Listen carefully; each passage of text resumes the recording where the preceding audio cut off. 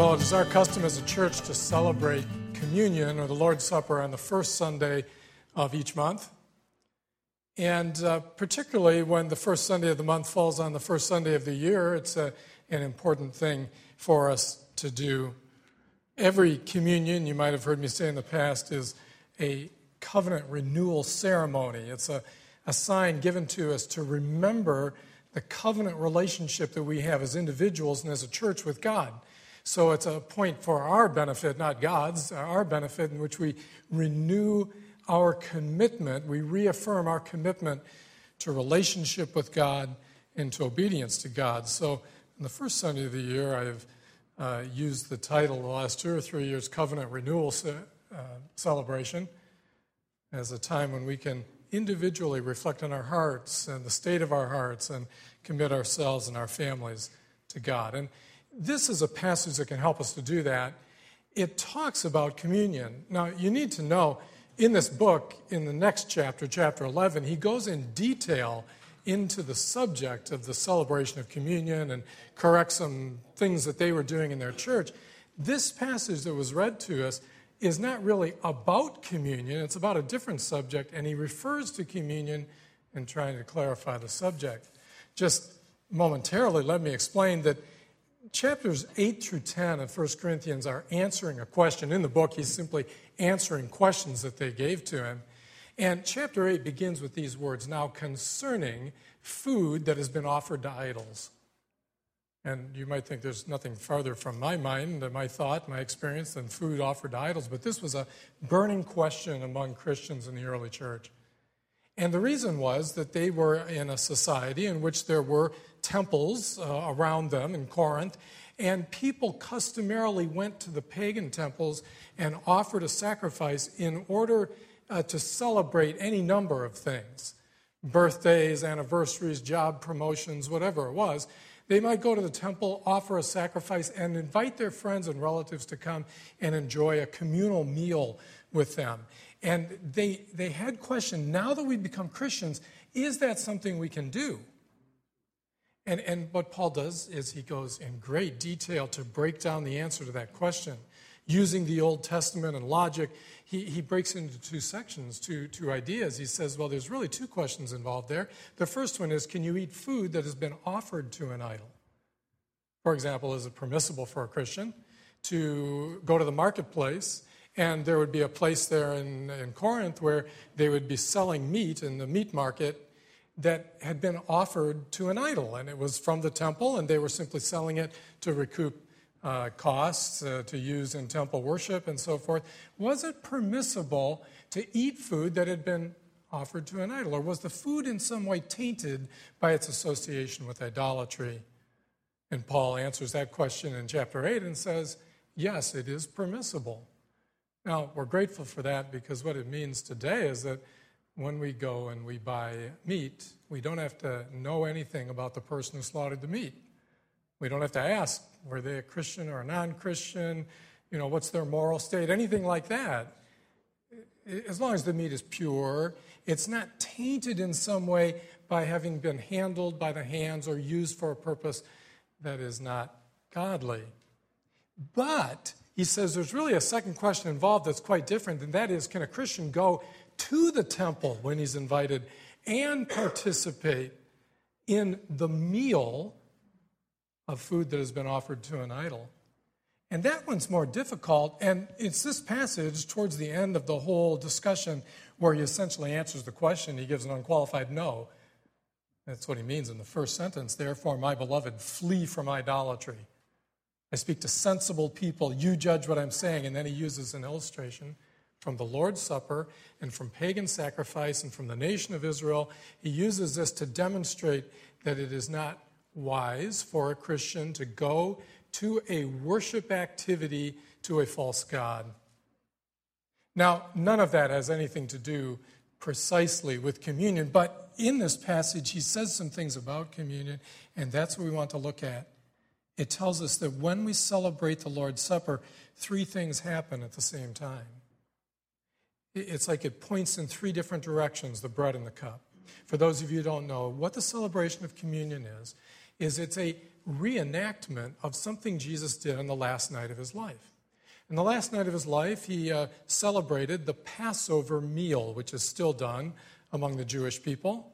And the Passover meal once a year was a meal that involved about a 4-hour experience of worship for a family or a larger extended family. They would meet together, and there's actually a form of worship that they go through in which the children ask questions that are answered by the parents and the head of the household and so forth. But what Jesus did was at the Last Supper that he celebrated with his disciples, his apostles, in an upper room in Jerusalem. What he did was during the Passover meal, there were 2 distinct points that he drew an element out of the Passover liturgy, and he said this is now going to have different significance. And they were the bread, a loaf of unleavened bread that the head of the family would break at the beginning of the meal after giving thanks and pass. That would initiated the meal formally. And then at the end of the meal, a cup of wine that was drunk. Now, in the Passover liturgy, there are 4 cups of wine. You don't picture one person drinking 4 cups of wine. There are 4 cups of wine over a 4-hour period that are shared among all of the participants, being passed from one to another. And the third one is called the cup of blessing. It's the cup that closes off the meal. They break the bread and pass it. The meal commences, and all of the things go on during the meal, the eating of the food, as well as certain conversation. But then at the end, the host takes a cup of wine, and he gives a specific blessing, and he refers to it as the cup of blessing and passes it to the people. And what Jesus did at the Last Supper was he took those 2 elements out, the bread and the cup, and he said, these will now be signs that point to my death on the cross as the fulfillment of the new covenant. So what we do is, in reenactment of that, we take bread and the cup. Now, in our case, we use grape juice. In the New Testament, it's called the fruit of the vine. It was wine. Few people would argue that it's not wine. It was wine. However, because it's called the fruit of the vine, not technically called wine, we believe that we're free to use grape juice. So for the sake of those who have trouble with alcohol, we simply use grape juice in the celebration of communion. But we take bread and grape juice and we, through prayer and faith, set it aside. And it becomes for us, as we share in it, like a reenactment of what happened on that last night of Jesus' life. Now, in this passage, he refers to communion 3 times, and there's a word that he uses. It's the word in Greek, koinonia. You may have heard that. Koinonia. It basically means fellowship, but it can be translated communion. In fact, in the King James Version, that's how it is translated. It is not the cup of blessing that we bless. A communion in the blood of Christ, it says, and it's from those words that people draw the word communion to refer to this activity. He refers to fellowship as communion. It can also be translated participation, as it is in this Bible. It can be translated sharing. But it's the basic idea of sharing together with someone in something. And it's meant to point to a personal experience. Not just, for example, eating food, but eating food that points you to a personal, heartfelt experience. And that's what communion is. And this says it points in 3 directions. It gives us something that relates to our relationship with each other. It is an experience that is meant to point us to salvation, our relationship with Christ and what he did on the cross. And it is something that points us to Christ himself. I want to think about those 3 things. I'm going to take them out of order in the passage for a reason that may become clear to you. But the first one I want you to note is in verse 17. In answering the question that they have asked, he refers to the communion in verse 16, the cup and the bread. And then he says, verse 17, because there is one bread, we who are many are one body, for we all partake of the one bread. Now that might sound odd to you, but note that he says there's one bread, we are one body, so we partake of one bread. So he has this bread, body, bread, and he refers to one bread, it means one loaf. The idea is that apparently in the early church there was one loaf that they used. It would be unleavened, presumably, but it would still form a loaf, and it would have been some size. And that's what the host would break. It's what is used in the celebration of the Passover. Now, that one fact has led to all kinds of confusion and disagreements about how communion is celebrated. For example, I remember talking with a Roman Catholic priest, a friend of Laura's family at one time, and we were talking about communion, and he pointed out that Jesus used real wine, and he used one cup. And so when we celebrate communion, we should use real wine, and we should use one cup. Well, the real wine, I would prefer that myself, but I realize people have problems, so we use grape juice, and it is called the fruit of the vine. But the one cup, it is true, it refers to one cup, and it refers to one loaf. You'll note if you ever go to a Roman Catholic Mass that they use a single chalice on the table. However, since Vatican II, they will divide it up, like after the blessing of the elements and all of that, they will pour it into a couple of different cups so that people can come forward in different lines and receive communion, and they might dip it in the cup at that point or take a drink out of the cup. And I pointed out to him, however, that while it is true that they maintain the symbolism of one cup, there's also a symbolism of one loaf in the Bible, right? Because there is one bread, we or many are one body, so we all partake of the one bread. There's one loaf, but in the Catholic Church, they don't have one loaf. They use individual hosts, they're called, individual little pieces of unleavened bread, and a separate one that the priest holds and breaks that's larger. So what I'm saying is that everybody at some point breaks the symbolism somewhere. That's not the most important thing, however, I don't think. I personally maintain we should be as close to the New Testament as we can be. I have been in many services where there's a single cup used, even of very large groups of people. It's just passed from hand to hand and wiped in between. But that is not acceptable in our culture. And it seems like most people wouldn't participate if that were the case. That's not the significance that he's drawing from here. But what he's saying in verse 17, because there's one bread, we are one body, because we all partake of the one bread, he's reminding us that the bread has a symbolic purpose. That is, we are one body in Christ. So we come and we all partake of a common bread or loaf. Now, what communion does, first of all, what the celebration of communion is, it's an experience of belonging to the family of God. It's a time in which we share in the Father's table with the Father's people. It's not an individual experience. I don't even believe it is technically designed for a family to experience. It is the family of God's people when they meet in some setting to celebrate together, because it is meant to picture with the one table, as referred to in this passage, it's meant to picture a sense of family solidarity. So we have always noted, and we should note, that communion has a horizontal element to it. It points us to other people. It tells us, I can't worship God and be out of sorts in my relationship with other people. I need to seek to maintain the integrity of my relationships. I need to apologize at places where apology is needed. I need to confront at places where confrontation is needed. I can't just go on as far as it lies within your power, Paul says, live at peace with all people. Obviously, we cannot make people be at peace with us, but as far as it lies within our power, we're told, we need to seek to maintain the integrity of our relationships. Why is that? Because one important aspect of communion, one thing that it points to, is the solidarity of God's people, the unity and harmony of God's people. It then functions in a sense like a family table. The children come to the family table and they expect the provision of the parents. The family table, as it's developed in Western culture, developed out of the idea of the Lord's table, which developed out of the Passover meal that was shared among the people of God in Israel. It's important that a family have a table large enough to seat everyone within the family.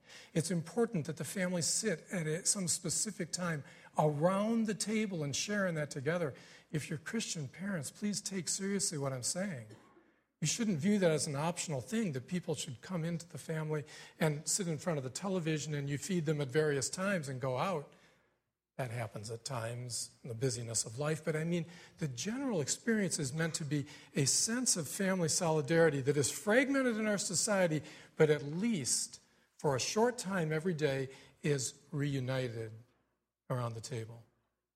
I'd have to say, as a father, that is the one thing I miss about having children at home. My children live far away. Only at times like Christmas do we experience things like this. But the Lord's Supper is a corporate experience, a sign of healthy relationships, and a reminder that we have to maintain the integrity of the church. Now, he also says that it doesn't have something that points horizontally, it points vertically as well. So look at verse 16. The cup of blessing that we bless, is it not a participation or a sharing in the blood of Christ? The bread that we break, is it not a participation in the body of Christ? Now, the answer to those questions, of course, is meant to be yes, unequivocally. It is a sharing, in some sense, in Christ's death on the cross and the benefits of Christ's death on the cross. That is, when Christ died for our sins, we use the word that the New Testament uses, the word atonement. He made atonement for our sins. That is, he satisfied the wrath of God against sin.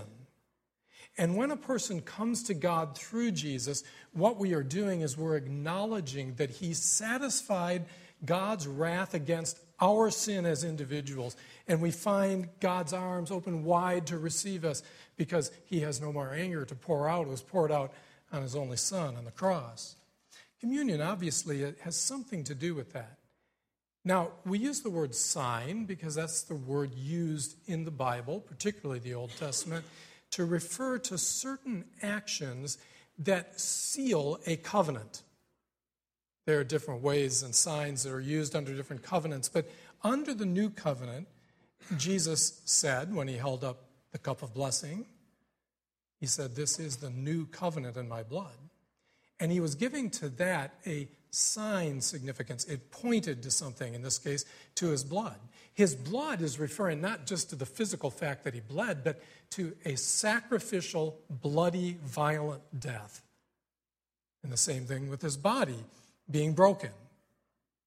Now, celebrating that together and experiencing the benefits of Christ's atonement is done in so many different ways in the world. We all come from many different backgrounds. You would have experienced this in different ways, seen it in different ways, so it might be difficult to understand, but let me say a few words about it. One thing is, there are basically two types of worship experiences. You might call them high church and low church. And you might call them, when it comes to communion, realism and symbolism. Realism is represented probably most purely by the Roman Catholic Church. I'll describe that in a minute. Symbolism is experienced in varying ways among those who are not Roman Catholic, or the Protestant churches in general. And I think it's important for us to understand what different churches do and why they do it. I don't mean to pick on Roman Catholics at all. My wife's family is very Roman Catholic. I took the instruction in the Catholic Church when I was younger. But I think we need to be very respectful when we talk to our Catholic friends and relatives and neighbors about matters of faith. I think we need to be very understanding, seeking to grasp what it is they really are saying before we respond to it, which sometimes is hard to do. But we also need to be clear, and it's disrespectful to pretend there aren't any differences.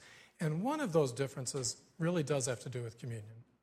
What the Roman Catholic Church teaches is that when Jesus held up the bread at the Last Supper and he said the words, "This is my body," he meant that literally. And so they believe that when the church celebrates communion, when the priest recites the words of institution, that is, the words that are found in the Gospels when Jesus instituted the Last Supper, "This is my body is broken for you," and so forth. When a priest does that, the elements of communion, the bread and the cup, are changed. They're Transubstantiation is the word. I was trying not to use such a big word. Thank you. They change their substance.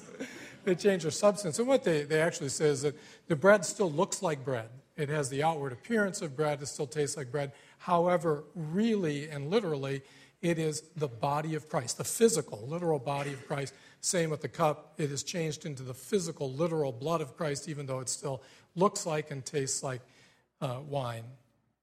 And they would argue, listen, that's what Jesus said. This is my body. Now, there are a couple of problems with that. One is that when Jesus said those words, this is my body, if you stop to think about it, he was at the Last Supper, and he was standing in his physical body holding the bread, and he was referring to something separate from his physical body, saying, this is my body.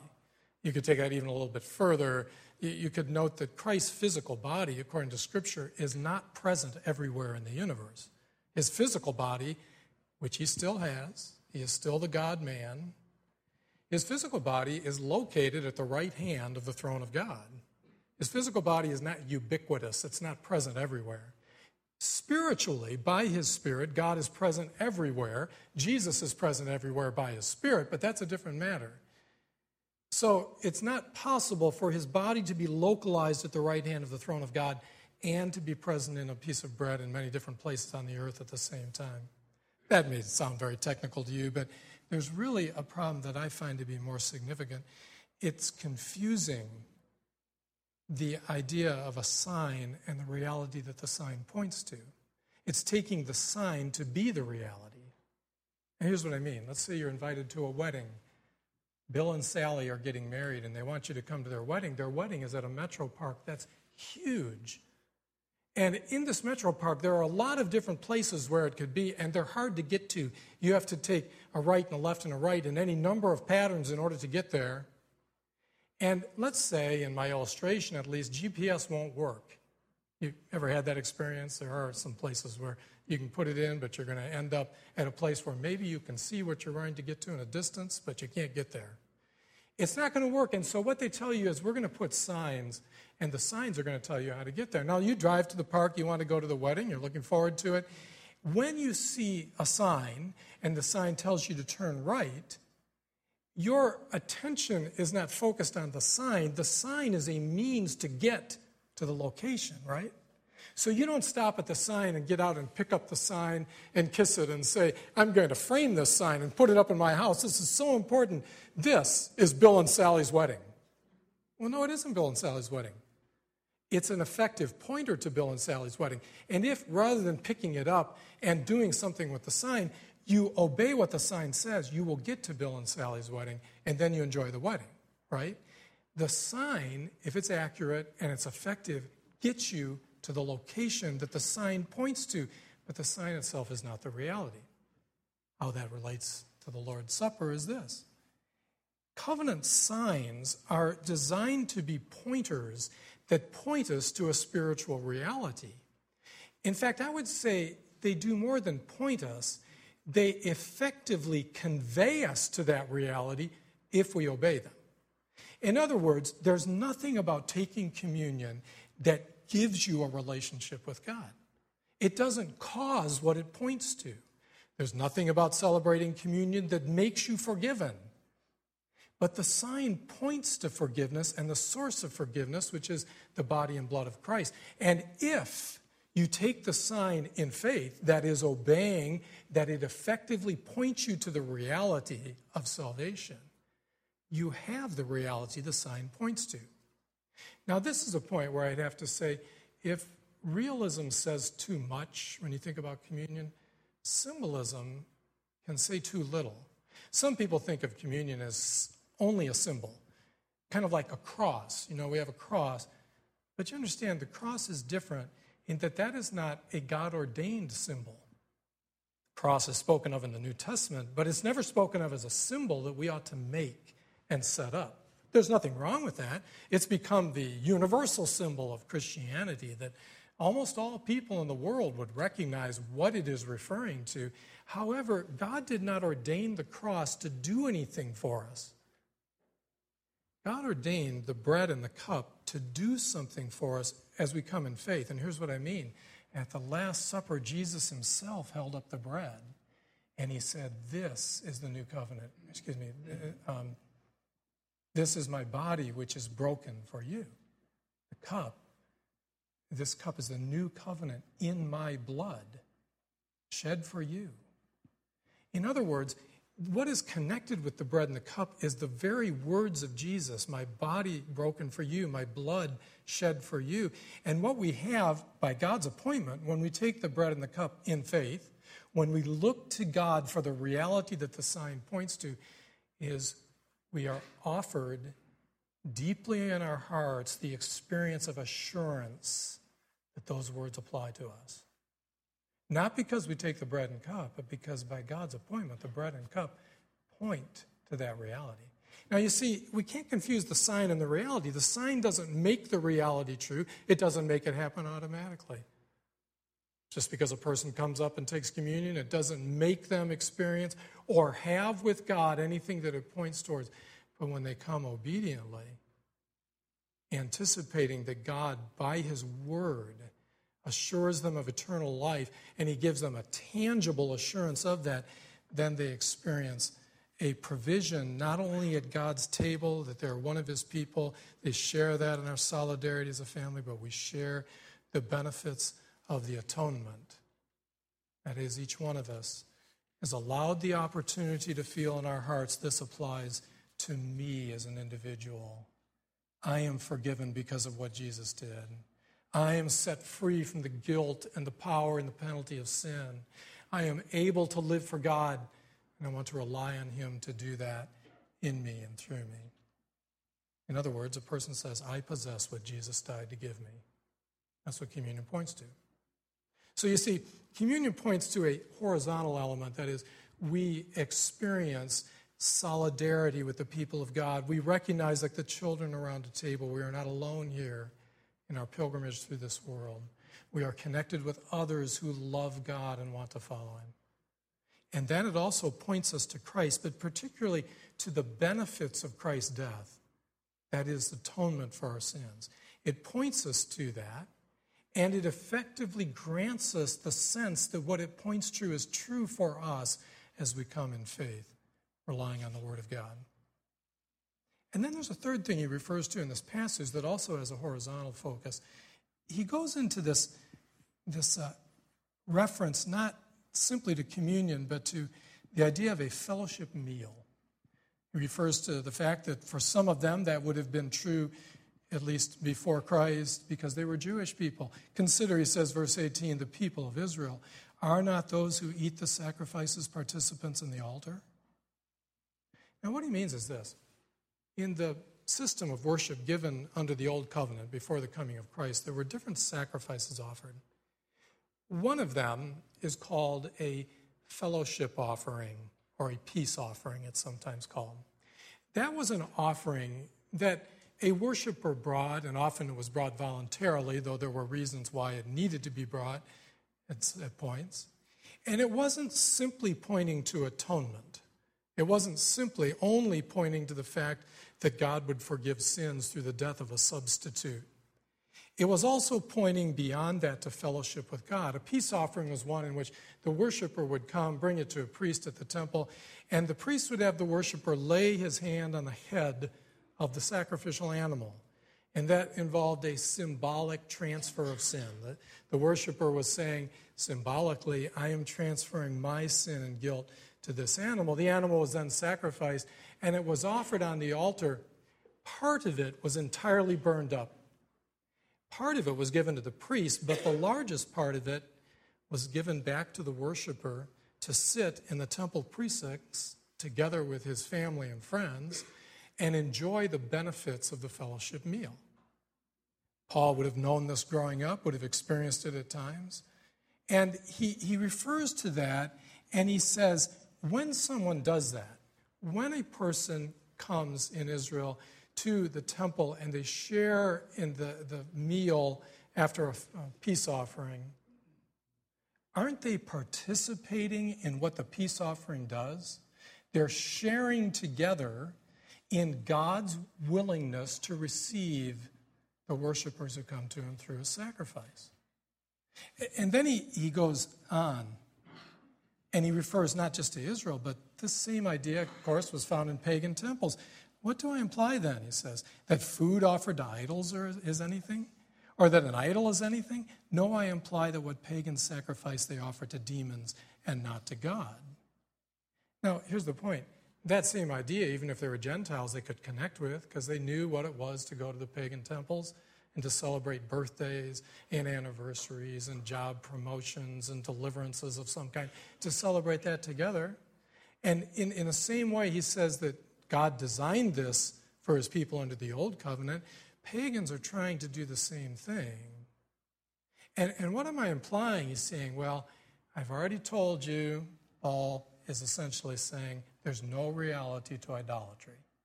You can eat food that has been offered to idols because there's no real Zeus. He doesn't somehow taint the offering when it's made, right? However, he wants to add one thing for their realization. While there's no reality to false worship, there's nothing behind it that makes it effective, there is, according to Paul, demonic activity behind it. There is a real attempt by evil spiritual forces to use false worship to turn people's hearts away from God. In other words, what is happening for a worshiper in a pagan temple is they are experiencing fellowship, koinonia, with evil spiritual forces, though they may not realize it, when they go and participate in a pagan festival. And that's why he says, with no qualification, you should not go to idols, temples, and worship. But then I want you to note, he says, I do not want you to be sharers, participants with demons. I do not want you to have communion with demons. You cannot come to the Lord's table and the table of demons. In other words, what he's saying is, in worship, when we come to God at his table through the sacrifice that Christ made, we experience not only the benefits of Christ's death, but I guess we would say we experience a sense of communion with God himself, fellowship with the risen Savior, Jesus Christ. In other words, the bread and cup points us to an experience. It points us to an experience in which we feel the favor and the blessing of God. That's what we long for, isn't it? We taste it sometimes when we sing together. You had that experience ever? Singing and you realize you are transported momentarily at times beyond yourself. You realize you're in the presence of God as you're singing with other people.